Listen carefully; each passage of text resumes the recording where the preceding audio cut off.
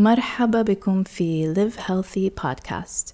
معاكم مودية بي، وسأقدم لكم حلقات أسبوعية تغطي المواضيع المذكورة في مجلتنا، وكل أسبوع سيكون حوار مع أحد رواد مجتمع الصحة في العالم العربي.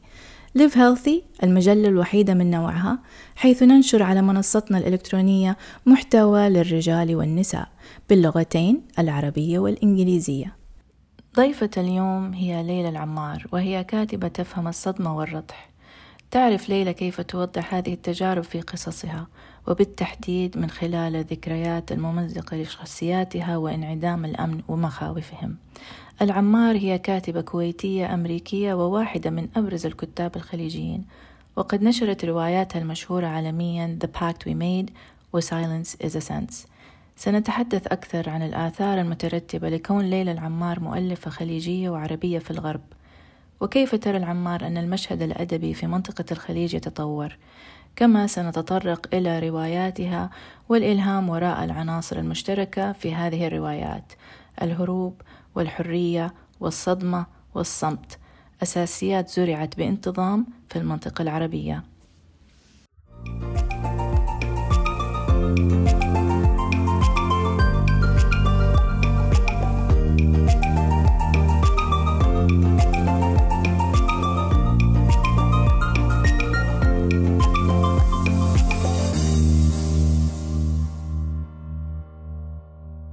أحب أرحب بك على برنامج Live Healthy Social بودكاست بالعربي.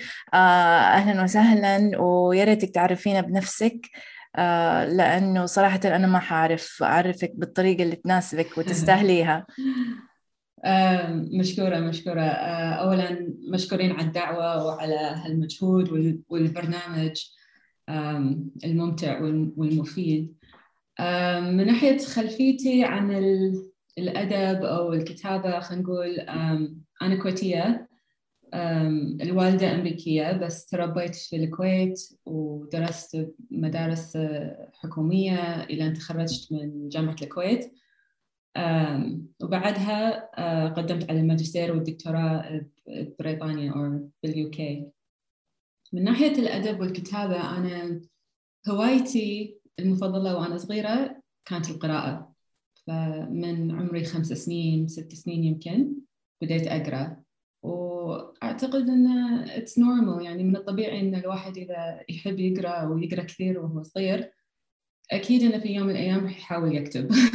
طبعا أنا أحسها مترابطة في بعض، يعني الواحد يحب يكتب يعبر عن نفسه، لكن لو ما قرأ وتعلم المصطلحات وتعلم الكلمات ويعني التعابير أيوة التعابير صعب عليه إنه يعبر عن نفسه كتابيا. يعني القراءة مربوطة في الكتابة. أكيد. يعني ارتباط وايد قوي. يعني أنا دائما أقول إن الكتابة مثل إنجن، or if we think of الكتابة كإنجن أو كماكينة، reading is the fuel for the engine. صح. كل شيء تقرينه، سواء يعني كان fiction, non-fiction، عربي، إنجليزي، أيا كان، it's gonna go into the engine and it's going to come out يعني بالعمل. يعني هم بديت أكتب وأنا صغيرة، maybe 9-10 years old يمكن، وأشياء بسيطة يعني short stories, very bad poetry. Poetry is never bad حبيبتي. It's bad when you're 10. It's bad when you're 10 years old. لا والله تصدقي، يعني فيها حاجات كتابات لبعض الأشخاص تظهر بعد وفاتهم، ووقتها الناس يعرفوا قيمة الكلمات البسيطة اللي اتكتبت، إن كانت حتى لو تعبيرات من طفل. سبحان الله. يا سبحان الله، معك حق. بس هي كانت مجرد هواية، يعني ما فكرت بالنشر، ما فكرت يعني to be a published author anything like that.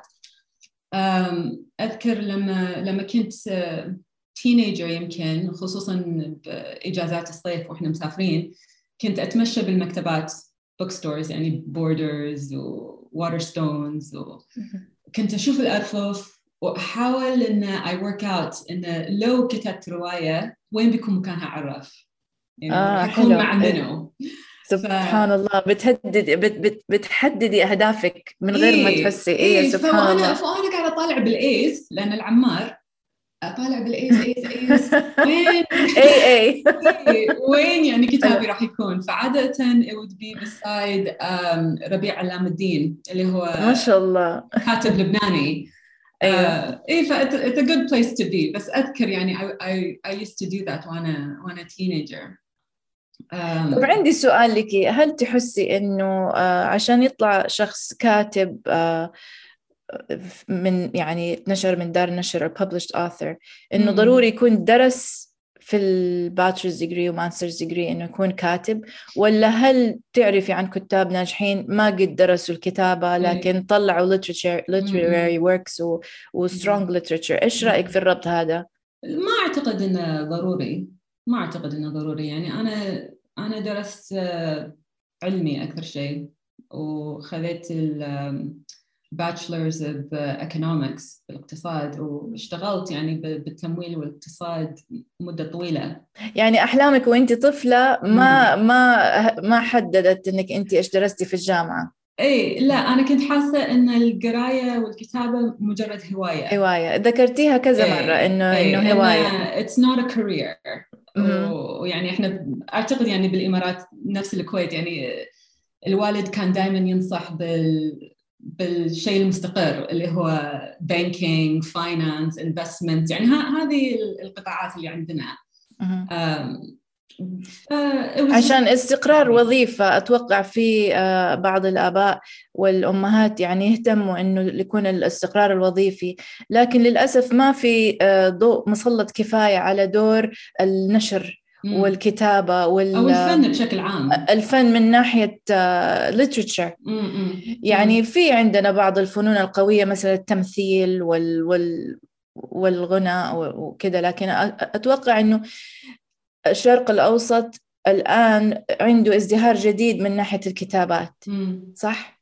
أتوقع إيه، لأن خصوصاً the Emirates Lit Festival وشيخ زايد Awards حتى the Arabic Prize for Fiction، يعني في تشجيع أكثر للكتابة والأدب.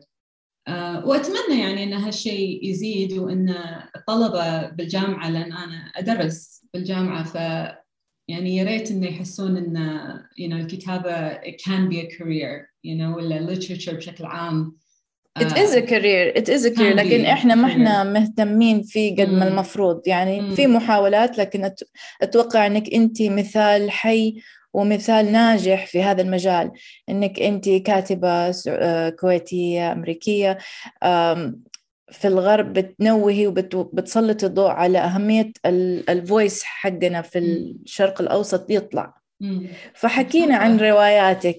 عندك روايتين، حكينا إيش أول رواية وإيش أحب رواية كتبتيها لنفسك من الاثنين؟ ماكو أحب، يعني both of them زي الأم وأولادها، ما عندي واحد أفضل من الثاني. ما عندي favorite. الرواية الأولى The Pact We Made بديت أكتبها لما كنت قاعد أدرس الماجستير، وأنا قدمت على ماجستير بجامعة أدنبرا in creative writing.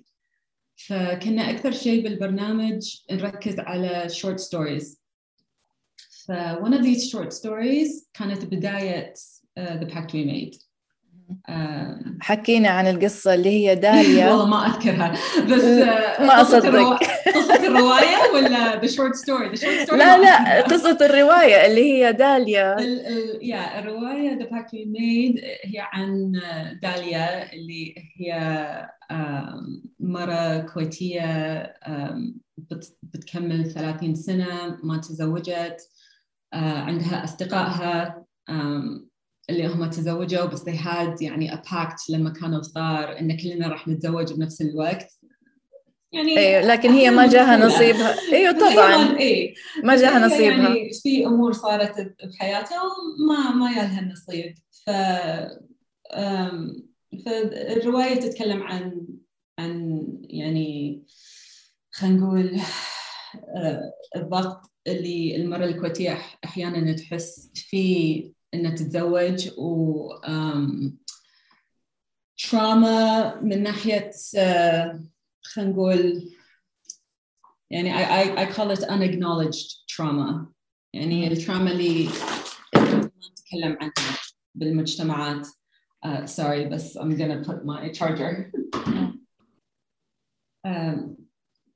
فالرواية تتكلم عن أمور تهم المرأة الكويتية، أو يعني فئة معينة خلينا نقول من المجتمع الكويتي، والضغط اللي المرأة تحس فيها من ناحية الزواج والاستقرار العائلي. الاستقرار العائلي، the norms خلينا نقول in society، وهالأمور. تمام. من ضمن التراما. أيوة، وهذا هذا اللاين الثريد نفسه أو الخط المشارك بين الكتاب الأول اللي هو The Pact We Made والكتاب الثاني اللي هو Silence is a Sense. أنا لفت نظري العنوان لأنه إحنا دائما نحس إن الحواس حقتنا، الحواس الستة، and I believe إنهم 6 senses، الجسدية هي 5، لكن الآن الدراسات أثبتت إنه الحاسة السادسة أيضا جسدية وتعبر في الجت، في الأمعاء. ولما كتبت العنوان وقرأته اللي كتبتي silence is a sense، هذا أثر فيا وحسيت إنه سبحان الله ممكن صحيح تعبير الذات عن الصدمة يكون السكوت أو الهدوء أو الصمت. فهنا برضو تكلمتي على Syrian refugee ولا لاجئة سورية، وكيف التأثير كان عليها بالصمت، التأثير السلبي كان من تجربتها في الحياة اللي هو الصمت. وفي إيش قصدك بالصمت؟ يعني it's loud to say the silence is a sense. Yeah. وأول شيء عنوان الرواية Silence is a Sense. العنوان من شعر للشاعر أحمد فؤاد نجم، اللي هو شاعر مصري أكثر كتاباته في الستينات. He was a protest poet. والشعر اللي كان يكتبه كان يشترك مع شيخ إمام and they would put it to music ويغنون الشعر. That became يعني protest and very important حق الprotest ذاك الوقت يعني. فعنده شعر بعنوان الصمت silence. وفي مقطع من الشعر يقول سكات سكات سكات، لكن لسكاتنا معنى أنطق من الكلام، وكل من يسمعنا يفهمنا بالتمام. جميل. أيوة، معبر جدا. معبر جدا. وفي a literary translator هني of England, Marilyn Booth, she translated the poem into English. And in her translation يعني هي تأخذ لكن لسكاتنا معنى أنطق من الكلام. She says it, silence is a sense more eloquent than words. جميل.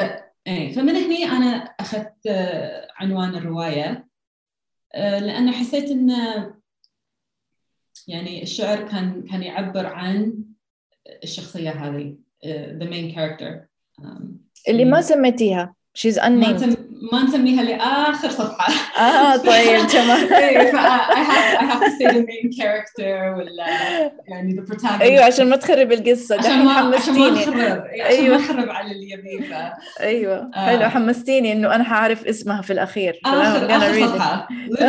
literally the final page. لا تقولي لي بعدين أفتح الكتاب من آخر صفحة. عادي.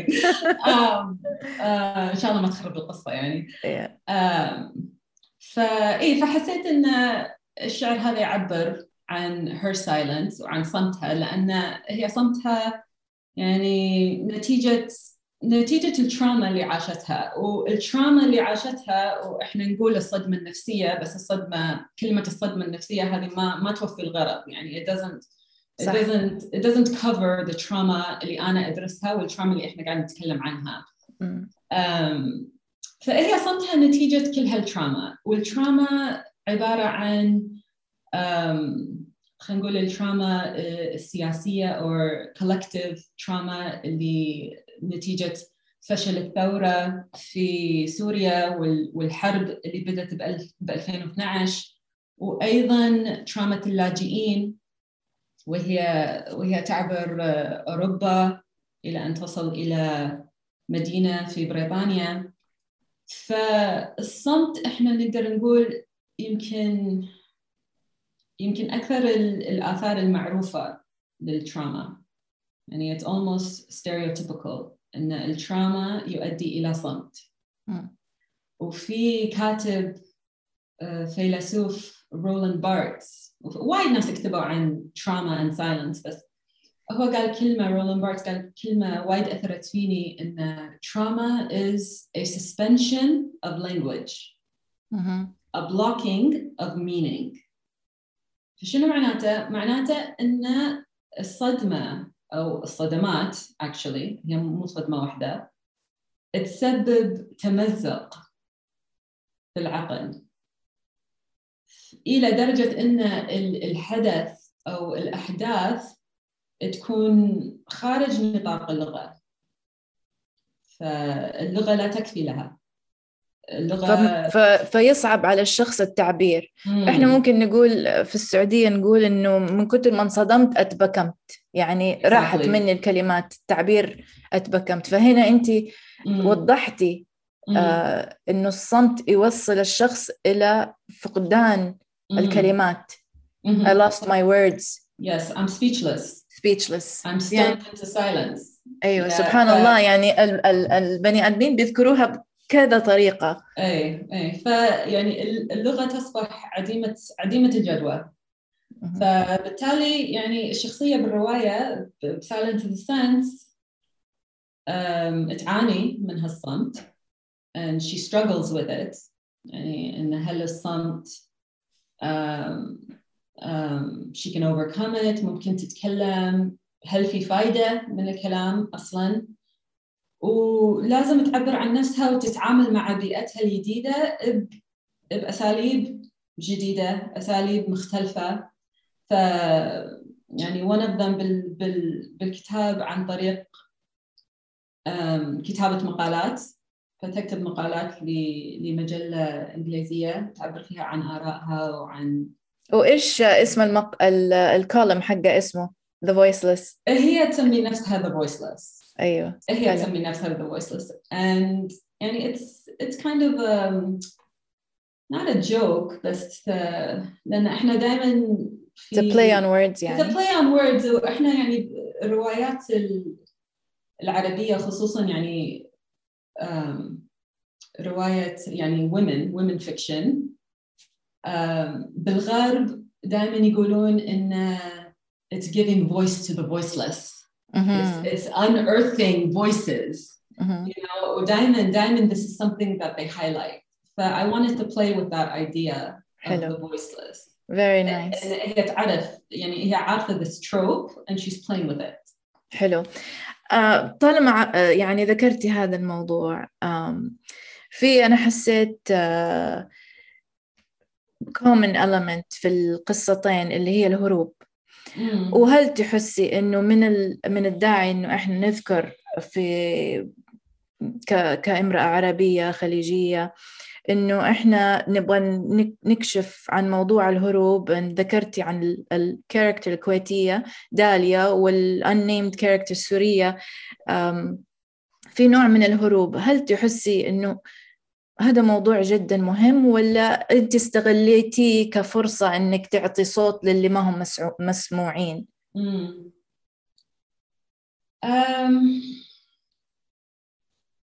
يعني هو يعني برواياتي الهروب يعني كان حل، يعني كان حل عفوي، يعني طلع بشكل تلقائي. أنا ما بديت الرواية وقلت إن بنهاية الرواية هي راح تنحاش. I didn't say that. بس إنه يعني مع كتابة القصة النهاية تبين نفسها، يعني النهاية الأمثل إنه خرجت من الموضوع اللي هي فيه. يعني في حل، يعني كان في وصلت لحل ووصلت لمقر مستقر. طيب ممكن مستقر، احنا ممكن مستقر، اوكي لسه ممكن مستقر، بس يعني انا بالنسبه لي ما اشوف ان الهروب هو الحل الوحيد، بس انه اعتقد انه حل جذاب للكثير من الناس، وما اعتقد انه يعني it's not a simple thing of والله هذه كارهه اهلها بتنحاش منهم. That's not how I approach it. يعني هي الفكره انه في نزاع ما بين الهويه الجماعيه اللي احنا نعيشها في مجتمعاتنا والهويه الفرديه، ويمكن نتيجه العولمه او الحداثه قمنا نحس بهالنزاع اكثر، والنزاع صار ابرز اكثر. أنت ذكرتي في بعض المقالات قرأتها عنك أنه الهوية الجماعية إحنا كخليجيات، وأنا صراحة شخصياً I relate to this، أنه أنا بنت فلان بنت فلان بنت فلان بالفن، أنتمي لمجموعة. وطبعاً في أي مقابلة جديدة شخص بنت مين أبوكي مين أمك مين، يعني بعد شيء ممكن يسألوني إيش رقم حسابك البنكي عشان يحطوني في بوكس كده أوكي عرفنا أنت مين. لكن هذه من الأساليب التعارف، وتكون ممكن بريئة في الأول، لكن مع الوقت ممكن الشخص يحس نفسه إنه طب أنا شخصي مين، أنا هويتي المنفردة مين.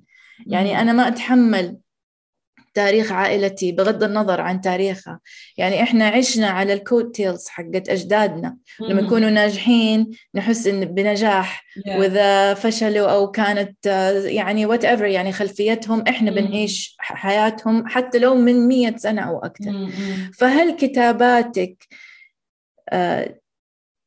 توجه شوية الاتنشن أو الفكر إنه نركز على الهوية الفردية عشان المعاناة اللي بيعانوها الأشخاص من ناحية التراما الشخصية؟ التراما بتيجي في الشخص لكن ما يتحملها الجماعة. عرفتي؟ بس يعني الشخص ممكن يتحمل تراما الجماعة. بالضبط. عرفتي شلون؟ أي بالضبط. هو يعني أنا اللي يهمني النزاع بين هالهويتين. I don't think it's reasonable إن نهد واحدة من هالهويات. يعني أعتقد إن حتى مع الهروب، حتى يعني مثلاً داليا إذا طلعت من بيئتها، أو the main character of Silence طلعت من سوريا، هم إحنا شايلين هالهوية معانا. صح. We don't have a choice. صح.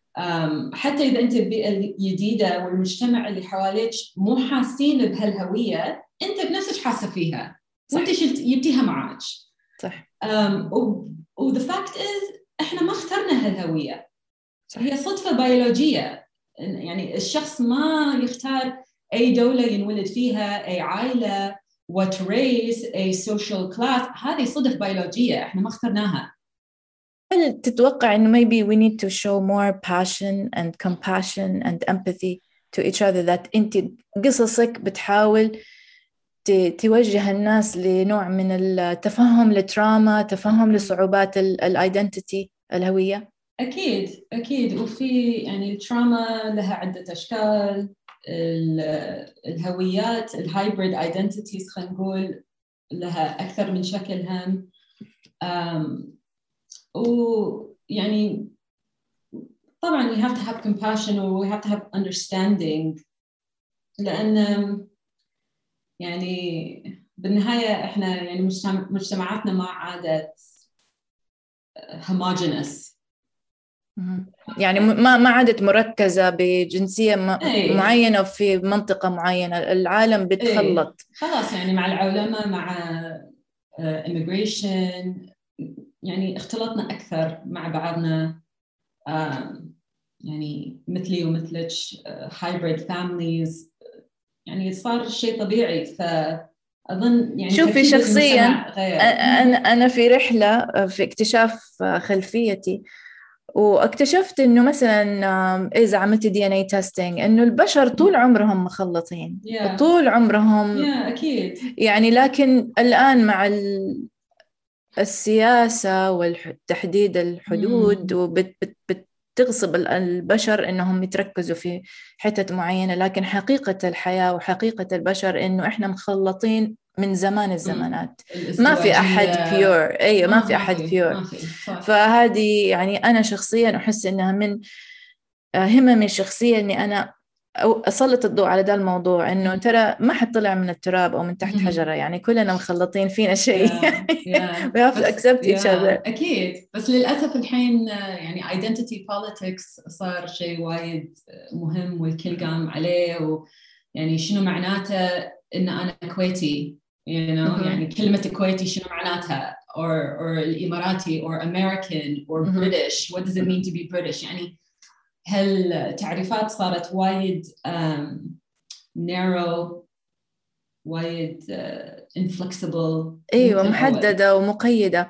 طيب يعني في الليتريتشر طبعا الفنون دائما بتخرج حاجات من داخل الناس، من قلوبهم، بيعبروا عن ذويهم من الداخل وذاتهم، أشخاصهم، حياتهم، شخصياتهم، اللي بترفع المستوى المعرفي عند الناس اللي يتلقوا هذه الفنون. هل تشعري إنه إحنا في زمن الآن إنه شخصية زيك اللي أنتي الآن عايشة في الغرب تقدري يعني you use it as a platform إنك تطلع الفنون هذه من الخارج، ولا ممكن only داخليا نعملها؟ يعني what I'm trying to say or ask you is, do you feel that in order for art to express itself and the needs of our communities to bring attention to certain issues, that we would use the West as a platform for ourselves from the Middle East? The West as a platform. لأنه أنت publications حقتك الدور اللي أنت نشرتي منها غربية. صح؟ هي غربية لأن رواياتي بالإنجليزي، يعني للأسف يعني روايات العربية اللي تكتب بالإنجليزي what we call Arab Anglophone literature، في بعض الجهات يعني ما تنظر إلى هالرواية إنها أدب عربي، يعني ما يشوفونها، حتى لو الموضوع عربي، حتى لو الموضوع عربي، حتى لو الشخصيات بالرواية كلها عربية، حتى لو أنا ككاتبة عربية. هم ما يشوفون إن الرواية إنها تكون يعني من ضمن الأدب العربي، خلينا نقول. وفي تجاهل لهالموضوع، لأن يشوفون إن في ربط كامل total ما بين اللغة والموضوع، فإن لا يمكن أن أنا أعبر عن خبرة في مجتمع عربي إلا إذا أنا كتبت بالعربي. It's not possible. Interesting. تعرفي ليش interesting؟ لأنه مثلا أنا أعرف كاتبة عربية كاتبة قصة بالإنجليزي بتدور على دار نشر في الشرق الأوسط عشان تنشر هذا الكتاب، وصحيح ما لقت أي دار نشر يتقبل الكتاب. هو في دار نشر بلومسبيري، it's a British publishing house، اشتركوا مع HBUK. Is that what it's called? HBUK اللي بدوحة، جامعة دوحة، يعني basically they took يعني part of the operation من بلومسبيري وحطوها بدوحة عشان ينمون Arab Anglophone literature in the region. وحتى في كاتبة كويتية مي نقيب، ما أدري إذا تعرفينها، هم تكتب بالإنجليزي، her short story collection طلعت منهم من بلومسبيري قطر. but حسب معلوماتي إنه سكروا الأوبريشن من سنين. they're not doing it anymore. وما أدري إذا في any other publishing houses. أحس publishing houses الغرب يحبوا هذه القصص لأنها controversial. ممكن يعني they want to sell and these are interesting stories من أماكن إحنا الشرق الأوسط يعني نوعا ما يعني ما نعبر عن نفسنا publicly كتير، يعني يمكن الأيام الحالية أكتر من زمان، فلسه uncharted territories، لسه أماكن غامضة الناس يحسوها يعني فيها نوع من romanticism في الميدل إيست. هو طبعا there's an Orientalist lens، يعني في ناحية Orientalism أكيد، وفي كتاب عرب self-orientalizing اللي they further this idea ويأيدون هالفكرة هذه. أو هالنظرة. بس يعني الأدب العربي يعني من ناحية Arab language literature is very old. أيوة طبعاً عصور قديمة. And translating it to English it's a very old thing يعني. فهالروايات موجودة بالغرب وهم يعني قارينها.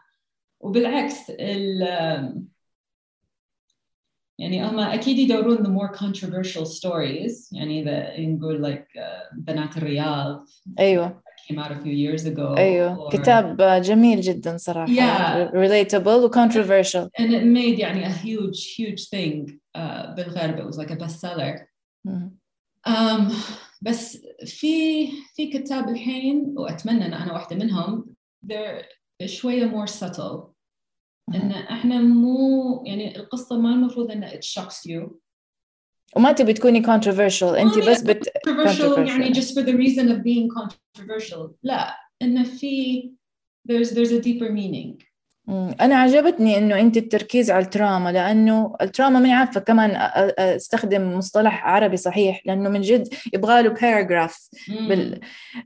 التراما حاجة مشتركة حول العالم كله بكل الأجناس وبكل الشخصيات، وما تفرق ذكر أو أنثى. أنت قصصك كلها يعني سيدات، لكن ما أتوقع إنه كان هدفك إنه يكون feminist.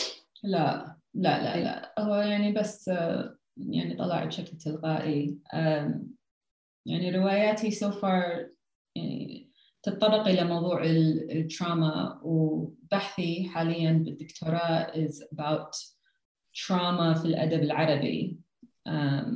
فيعني هذا موضوع كثير يهمني، the reason is لأن إحنا مجتمعاتنا العربية استوردنا مفاهيم التراما من الغرب. وهي نتيجة أعمال العلماء النفس الكبار اللي كلنا نعرفهم، يعني فرويد وبيير جانيت وجاك لاكان وميلاني كلاين، جوليا كريستيفا وغيرهم. يعني نظرياتهم مبنية على the concept of الإنسان على أنه هو فرد، مثل ما تكلمنا قبل شوي، أنه هو فرد تماماً.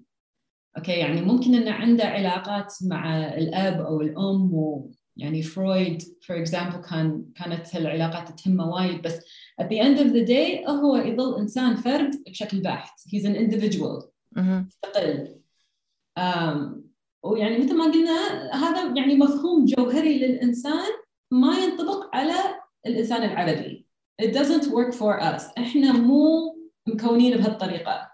ما في واحد سواء رجل أو امرأة يتربى بمجتمع عربي ويفكر بنفسه بطريقة مستقلة عن العائلة، القبيلة، المجتمع. يعني this is the way we think. أنا ما أقول إن إحنا العرب we're special من هالناحية. we're not. يعني أكيد في مجتمعات يعني إن Indian subcontinent ولا أفريقيا ولا East Asia هم مكونين بنفس الطريقة. بس اللي أقصده إنه هالفكرة هذه إن إحنا نفكر بنفسنا ضمن إطار جماعي.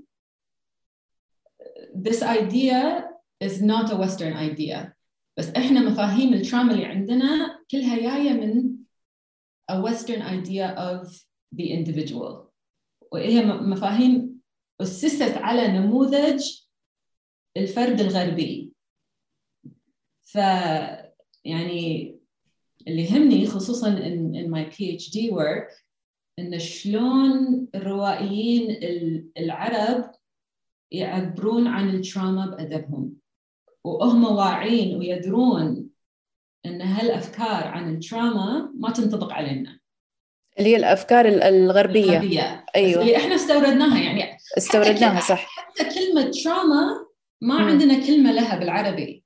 صح. يعني إحنا نقول صدمة نفسية، بس هي مو صدمة نفسية، هي صدمات. يمكن صدمة نفسية شوك. أيوة. لكن تراما هي ماني شوك، يعني هي ما صعب. هي أكثر وأكبر وأوسع من كذي. أيوة. يعني إحنا نتكلم يعني بالواقع العربي أو حتى التاريخ العربي، إحنا نتكلم عن صدمات متراكمة صدمات مزمنة متقاطعة، يعني تجمع ما بين التراما الشخصية اللي كنت أتكلم عنها، يعني مثلا العنف الأسري أو العنف ضد المرأة اللي يكون يعني داخل البيت أو داخل العائلة، والتراما on a collective political scale، الحرب، الغزو، القمع والظلم المؤسسي، وفي تقاطع for these traumas. يعني التراما مو مستقل عن يعني personal ولا political. طبعا أيوة. فيعني هالأمور تطلع بالأدب العربي. يعني طيب أنت تقولي الأدب العربي، قصدك الأدب العربي زي الكتابات رواياتك اللي هي قصة عربية بكتابات إنجليزية، ولا قصدك الأدب العربي إنه تكون كتابات بالعربي اللغة العربية؟ الاثنين. حلو، يشمل الاثنين. أيوة. يعني أنا رواياتي تتكلم يعني خصوصاً Silence is a Sense فيها personal political يعني overlapping traumas. روايات فادية فقير، أهداف سويف اللي هم يكتبون بالإنجليزي هم نفس الشيء، يعني يتكلمون عن this kind of overlapping chronic trauma. طيب إيش حكاية اللغة اللي إحنا ما إحنا عارفين نعبر عن نفسنا بلغتنا العربية؟ يعني ذكرتي كذا راوية وحضرتك فادية فقير. أيوة. والثانية أهداف سويف يكتبوا بالإنجليزي. صح؟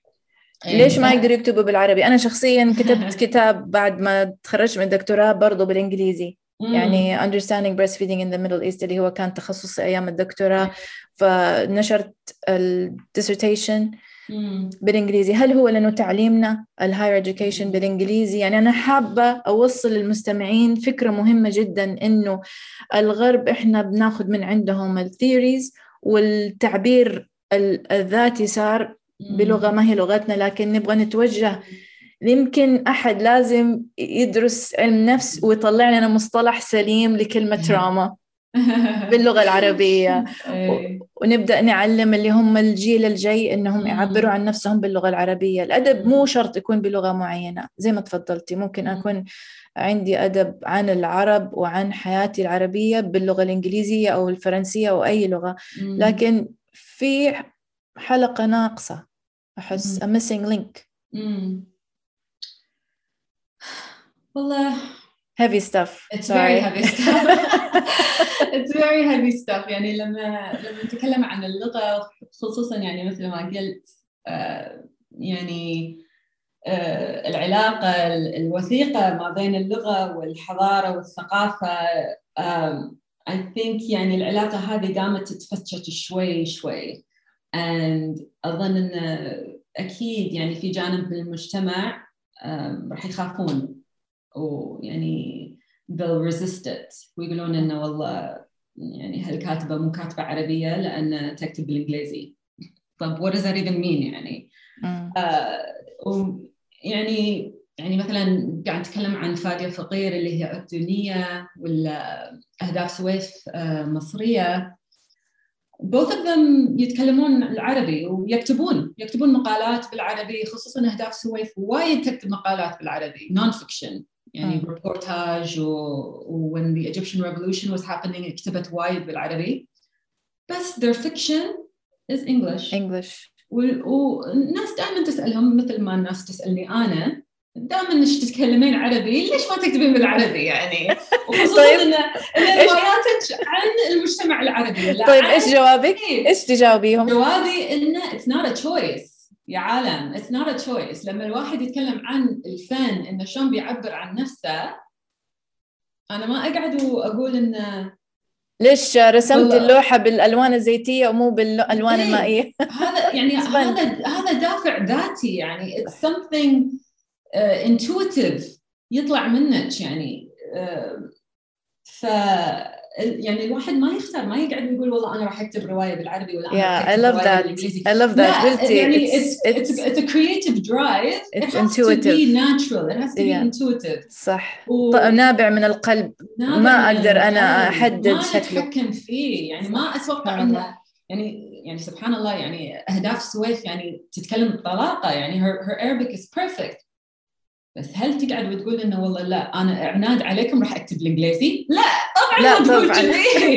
يعني it's something natural. وأتوقع إنه it has to do مع يعني بداية قراياتنا لما كنا صغار. يعني what did you read لما كنتي صغيرة؟ هذا يعني شيء وايد مهم أتوقع. and it's an influence that stays with you يعني your whole life. فإذا طبعاً. أنت بديتي مع English literature or Western literature لأن يعني أتوقع أن that influence is strong. Yeah, this is a very important point لأنه we don't have روايات قصص أطفال جميلة تجذب الأطفال بالعربي. هذا فقر. ما أتوقع ما في. يعني أنا شخصياً ما عمري ما يعني واحدة من قريباتي عندها دار نشر للروايات الأطفال، ويعني يعني ما في كاتبين كتير الليتراتشر، خاصة يمكن إحنا الأكبر في السن شوية وإحنا صغار ما كانت فيه، فاضطرينا نقرأ قصص بالإنجليزي أو بلغات تانية. الروايات الجميلة جدا بالعربي ما هي للأطفال. فهنا الأطفال وايد يعني اللي بالعربي يعني وأشوفهم من عيال أخوي وايد ناشفة، وايد فيها يعني رسالة لازم نوصل الرسالة. يعني ما تخلي الطفل يحب القراية. ما فيها بلاغة وفن في اللغة. ما فيها فن في اللغة، ما فيها يعني sparking the imagination إنه يتخيل ويعبر عن نفسه. لا، وايد ناشفة، وايد في محاولات، لكن أتوقع أن هي لازم أكتر الناس يركزوا عليه. فالمستمعين اللي حابب يكتب روايات للأطفال رجاء كتبة لأن يعني لما تفكرين بالروايات حق الأطفال بالإنجليزي يعني it's completely different. يعني عالم آخر. لما أنا كنت صغيرة كنت أقرأ The Secret Garden ولا Black Beauty ولا Willows. literature, heavy literature. It's مو شغل يهال يعني it's serious literature. ينمي التفكير، ينمي الأفكار، ينمي الإيماجينيشن. والرسومات اللي يحطوها يعني مو دائما بتكون فيها رسومات، لكن في بعض الإلستريشنز تكون يعني الطفل يستمتع وهو يشوف الصورة ويحافظ على الكتاب. صحيح، معك حق. طيب إحنا على آخر البرنامج للأسف، ممكن أجلس أتكلم معاكي بالساعات. إيش نصيحة تعطيها لدار نشر في الشرق الأوسط، وإيش نصيحة تعطيها لأحد رغبان في الكتابة والروايات من ناحية الفن؟ يعني من دار يعني إحنا يعني الحقيقة النشر عندنا وايد support industry عندنا يعني سواء ضعيف للأسف. أيوة، وايد ضعيف. سواء نتكلم عن الأدب باللغة العربية أو بالإنجليزي. يعني حتى اللغة العربية it's not amazing. يعني إذا نشوف دار النشر هي أكثر شيء ببيروت ولا بمصر أو حتى بلندن، يعني ساقي ولا مثلا these publishers. من ناحية اللي ودهم يكتبون أو ودهم ينشرون روايات، لازم يطورون مهاراتهم. يعني this is the most important thing. يعني أنا أستغرب لما أشوف ساعات self-published books يطلعون how poor it is. Do you think إنه ما بيحطوا effort في proper editing ما proper؟ إذا فكروا أصلاً يسوون editing I would be surprised. لأن أحس لما أشوف كأنه it's مسودة، it's first draft. Yeah. وما في أحد ينشر كتاب as a first draft. طبعاً لا. أيوة، لازم ينسقل الكتاب. أيوة. فثقافة التحرير هذه ما عندنا هالثقافة. مع إنه المفروض نحييها، لأنه في التاريخ الزمن الماضي كانت عندنا ثقافة الكتابة والروايات والكتب وكانت قوية جدا وبتأثر في العالم كله. يعني إحنا نقول من 100 سنة أو أكثر. بس حاليا ما عندنا هالثقافة. ويعني أنا كنت أعطي workshops بالكويت for creative writing، وساعات أحس إن ما عندهم القابلية إنه يأخذون الفيدباك، يأخذون الكريتيسيزم، إنه يفكرون إنه okay this is the first thing I wrote خلاص it's perfect I don't need to do anything، انتهى الموضوع يلا go publish it. لا، this is not how writing works.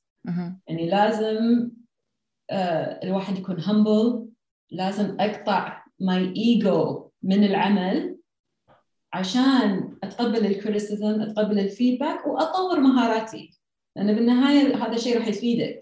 صح. فهذا أهم شيء، إن يحضرون workshops في مجموعات نقدية on the internet that I joined هم قبل أقدم على الماجستير، اللي يعني تعطي feedback، تعطي criticism، تتعلم how to يعني edit your work. هذا وايد مهم. وطبعاً في online، يعني الحين بزمن كورونا كل شيء صار online. كل شيء. Thanks to كورونا. فيعني there's a lot of creative writing workshops من جامعات يعني أيوة، في هارفارد، في ستانفورد. أيوة. فيعني ممكن إن أي واحد يقدم على هالworkshops ويطور من نفسه، من مهاراته. هذا أهم شيء. ضروري. أنا it's a continuous development يعني. حتى أنا with 2 novels يعني I don't stop developing. لازم الواحد طبعا زي الطب، الكتابة زي الطب، لازم تطور نفسك يوميا، ولازم تمارس المهارات هذه يوميا وتقويها وتصقلها. أكيد. والله يا ليلى، يعني ما أعرف إيش أقول لك. أنا سعيدة جدا بمعرفتك صراحة. it's an honor، ماني عارفة كيف أعبر لك. والله من جد يعني مرة سعدت بحضورك عندنا في البرنامج. مشكورة. thank you. ما قصرتها. thank you so much. thank you. وصلنا لنهاية البرنامج، وأتمنى أن تكونوا استمتعتم بهذه الحلقة. شاركونا آراءكم بالاشتراك بالبودكاست، وإلى اللقاء. معكم مودية بي من The Live Healthy Podcast.